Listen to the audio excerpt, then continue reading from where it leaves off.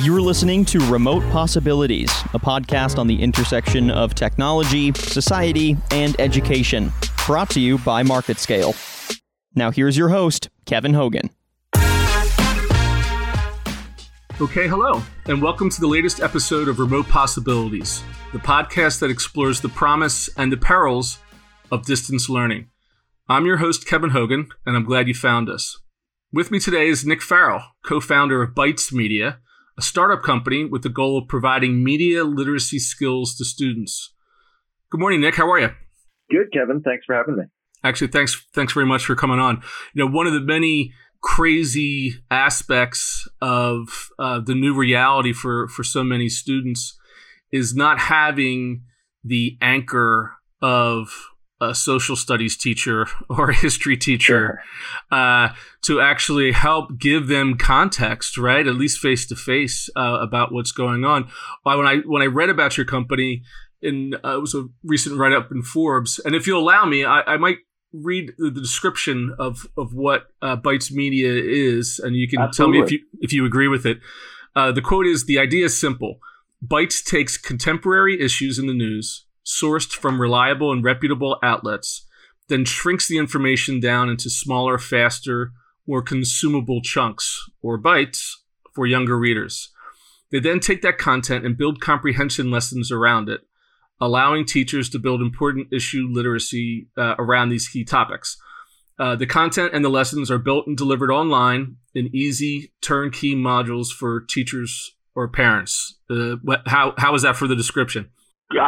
Very comprehensive. I think the only thing, that is really part of our secret sauce that wasn't included there is also the strength of the partnerships that we have to be able to build a comprehensive approach within this lens of media literacy and civic education as well. And one of the examples of that would be a national partnership that we're launching this fall with the Anti-Defamation League that created a new civic curriculum for teachers to use. And I think it's obviously very timely with the upcoming election as well, as a way to, really embolden and re-energize civic education within the U.S. From this lens of anti-bias and anti-hate as well. So that's just one great example of how we're trying to plug and play with a lot of solutions out there in this civic media literacy space for teachers and parents. Yeah. So I'll assume that this all began pre-pandemic. I mean, these issues were certainly at the forefront, before all this madness hit. Talk a little bit about the history and where you started. Definitely. My background actually originally is in the news. I came from a family who was heavily involved, so I was kind of born and raised in that industry to a certain extent. And then one of my first jobs after school was working at the Wall Street Journal. So I really got an insider perspective as to the strengths of the news industry, as well as a lot of what people have been seeing recently, especially some of the drawbacks of the challenges adapting to a digital world, reaching younger generations, et cetera. And so what really fostered this idea of Bytes initially was, while I was at the Wall Street Journal, I saw just a lack of engagement with young generation. I'm a millennial, but even especially the younger generation is Gen Z, with the style and the way that most of these traditional media outlets convey content. So their assumption is that readership or viewership is periodical. And everything we know about this young generation is that is typically not the case, especially for Generation Z. They're very transient in when and where they consume information. So this idea of context and a foundational understanding of issues that's really baked in over time with most traditional publications, that's a missed opportunity with this younger generation. So I knew that there was something there initially. And then once this whole fake news phenomenon, if you will, happened, especially around the previous election in 2016, really thought that there was even more strength and immediacy to this idea. And I met Emily, who is a former public school teacher.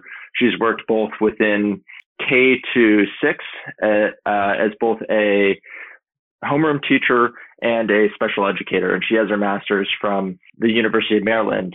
And when I was discussing this idea with her, she saw there being a very near and immediate need within an educational sense too. So not just being a new news platform, but rather seeing an opportunity to bring this into the classrooms, especially as these ideas of media literacy and civic literacy are being tackled and much more, there's much more of an awareness about these problems with both administrators and educators. So that was, we ran 6 different pilots in 2019. And this year, we launched for the first time a couple of months ago, right before the pandemic really hit, a direct to parent and teacher model.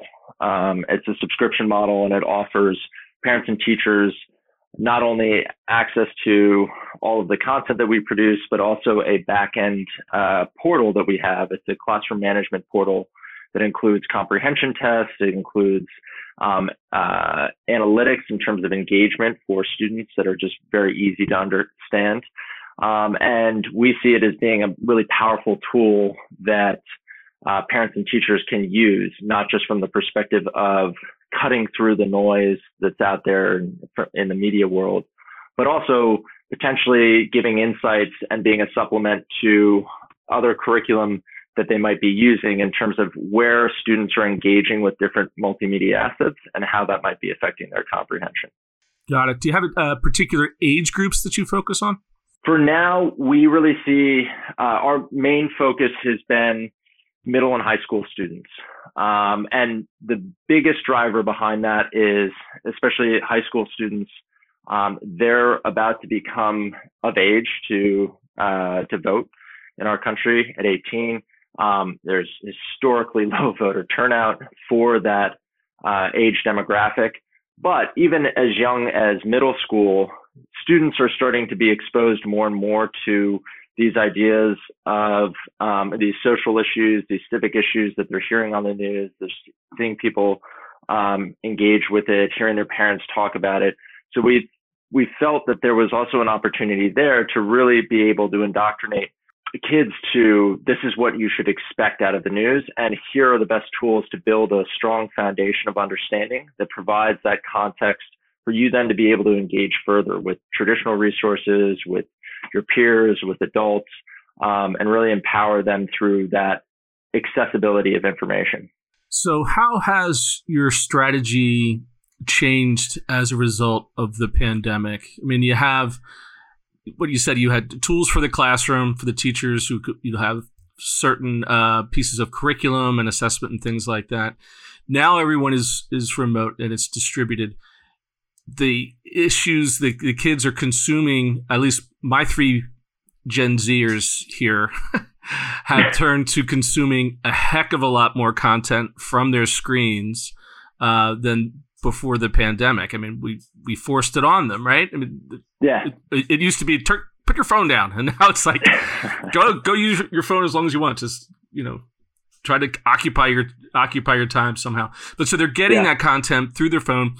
And most likely through social media channels, right? I mean, it's the memes of Instagram and TikTok, and that's for better or worse, right? Yep, absolutely. So in terms of how we've tackled this, obviously there's a bit of a baked-in advantage in that we were always built out as a digital company. So the transition to remote learning has actually benefited us in some regards because we were more or less set up to really thrive in that environment. And what we've really seen, especially in regards to the current social climate, just the anxiety around the coronavirus, also these social movements that are going on at present with Black Lives Matter, we're seeing that having the TV, and maybe you've experienced this with your kids, having the TV on in the background with the news on all day just creates a tremendous amount of anxiety. And what we keep hearing consistently back from parents is they've really enjoyed using our site, even independent of any specific curriculum, as a way to effectively assign an article in the morning, have their kid or kids read that article, and then actually use it as a tool to discuss it at dinner, because most likely everyone's going to be together under these circumstances. And they've seen that as a really powerful way to have a dialogue with their kids around most of these really poignant issues that are going on in our society at present. And also the beauty of our approach to content, really focusing on that foundational component of what might be a more topical issue, is it allows for a deeper conversation and, we would argue more critical thinking around these issues, because they're drawing from a place of potentially better understanding. And we've seen that being used very successfully with parents. And then even teachers are really desperate for resources right now that are quality. And we've had a lot of traction there too, as they're trying to fill holes in terms of their teaching needs, just in adapting to a remote environment and being able to easily assign articles, easily track students' progress, all within one place. And part of our roadmap that we've now accelerated as a result of the pandemic is creating integrations with more and more learning management systems that teachers are using, so that it is even more seamless for them than having to sign into us directly and use us as an independent platform to that. How do you keep up with it all? I mean, it's every day there's something else that needs to be dissected and put into context, right? I mean, how's that set up?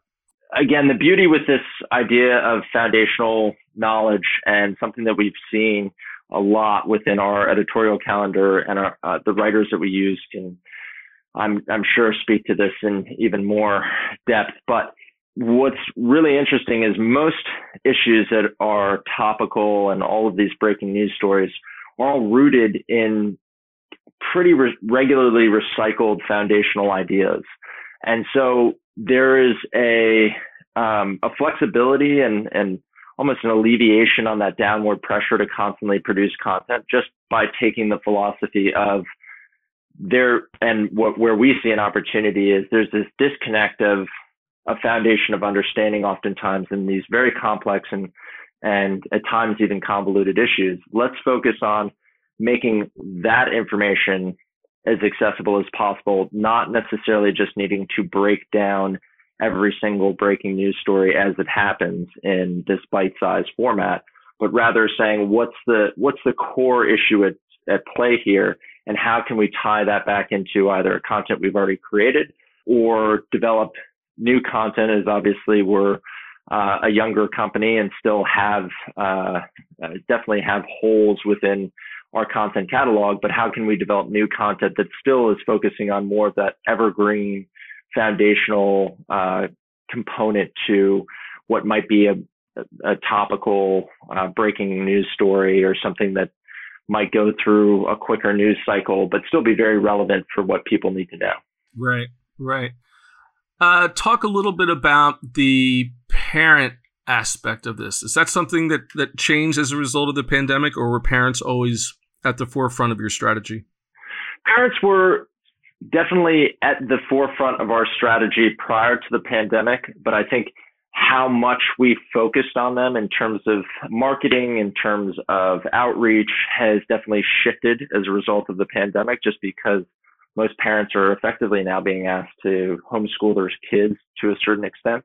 Yeah. And so the pandemic really just created, I guess you would say, just shifted how quickly we approached the importance of engaging parents in this process, creating understanding around what we're doing, and also creating, hopefully, education about, even independent of ourselves, ways that parents can really empower their kids with information, especially as it relates to our society, our government, and their civic responsibilities.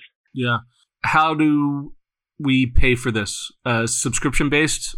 And then the other question was, in regards, is there a district subscription model versus, say, a consumer, if a parent can sign up for it? So we have, it's for parents and teachers, it's a subscription-based model. We're offering 3 months free right now as a result of the pandemic upfront. And then there are two options. It's either $4 a month or $40 for the year if you pay up front. And again, that gives you access to those comprehension tests. You can sign up unlimited students. And what we're also providing this fall within that teacher portal is more plugins in terms of those curricular components that we've been working with, whether it be ADL or other partners that we have, to create much more of a holistic situation, a one-stop shop where parents and teachers can come, especially with the backdrop of the election, and use ourselves and our partners as a resource to help really demystify and also hopefully de-stress students in terms of what they might be hearing and facing in the lead up to November. The social emotional aspects of learning right now have never been more important, have they? Yeah, absolutely. And while it was not necessarily our initial intention to tap into that bucket of social and emotional learning, it is definitely the feedback that we've been getting is that has been a really critical component of a lot of what we're producing as well, which has been a kind of a happy accident, if you will. Right. Now, so you say you currently have 1,500 different schools using it? So we have 1,500 different parents and teachers signed up at present. We do, and to answer your second question, there is district subscription offerings. So if a parent or teacher really loves what we're doing and they want to bring it to their school, on our site, there's a way to have school administrators reach out to us to discuss those options. But we do have about 15 different schools that have been using us, both with the pilot program and at present. Again, it's not our main approach in terms of a distribution strategy, but we do offer that as a way for schools to provide this for students and teachers across the board. Have you discovered any instances where your services are affecting the parents as much as the student? Absolutely. I mean, I, myself included, really through this work have learned a tremendous amount about our government, our civic responsibilities, the depth and nuance of social issues that we face in our country. So to your point, we've had everyone from people in their 30s and 40s to I've had people reach out that have been even much older than that will reach out and say, oh, hey, I had no idea this is how this worked, or I didn't realize kind of the responsibility here. Thank you so much. And that for us, that's really empowering. And our ultimate goal, especially with this young generation, is to grow into become the number one source of news and information for this generation Z, this younger generation. And obviously, any generation, there's a big bandwidth in terms of age, but it is encouraging to see that older adults are also learning something new, because I think that's one of the most important things about our democracy. It relies on informed citizens, and anyone has the ability to learn more. I think there are very few people in our country that really have a tremendous, knowledge, unless you're in politics specifically, about how our government works, what our civic duties are, and to be able to break that down into something really easy and accessible for people to understand is one of our big goals and what we're the outcome that we're seeking, regardless of age. Yeah, the one thing I've pointed out over the years is that while we may be all different in physical age, we're all about the same in terms of our emotional behavior when it comes to the use of an iPhone and apps and social media. Yeah, Chad. So none of us really kind of know what we're doing, and now we're kind of in our teenage years, and you can see those behaviors reflected in some of the garbage that is out there. I'm also reminded of Snopes. Snopes.com is, I remember being that first site where you could kind of go to hopefully rely on, is this real or is this fake? And sure, it seems that Bytes Media is kind of in that same category with some educational chops behind it, and not just a couple guys in a basement that are fact checking news articles. Definitely. And there are a host of other great resources out there, NewsGuard being one of them. That's a web browser plugin. I believe they also have an app on for the iPhone and Android as well that do something similar on an organizational standpoint. So if you go to a site, they will flag it and say, this site is notoriously untrustworthy, or they produce great content and you can kind of trust the authenticity of what might be on the site. And those are incredibly important efforts. And we love a lot of the work that they're doing. For us, we having just seeing the need as being really, I think, in terms of from a media literacy perspective, not always just questioning a source and saying like, is this trustworthy? Is this not? But rather, again, that focus on foundational knowledge. If you have a stronger base to pull from, that critical thinking process around any new information you're taking in and pairing that to your understanding of an issue becomes more and more powerful over time. And so we wanted to be able to create a solution that was engaging, but didn't always necessarily just rely on, do I have my app available right now? Or, let me just Google it.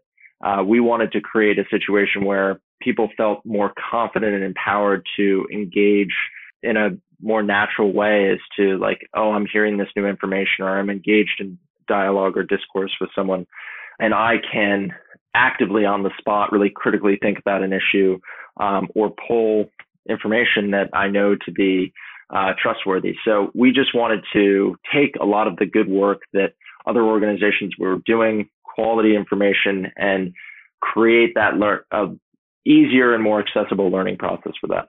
Right. Final question, talk a little bit about the horizon. It's probably the toughest question of all, especially these days. But where do you see Bytes Media in 3 years?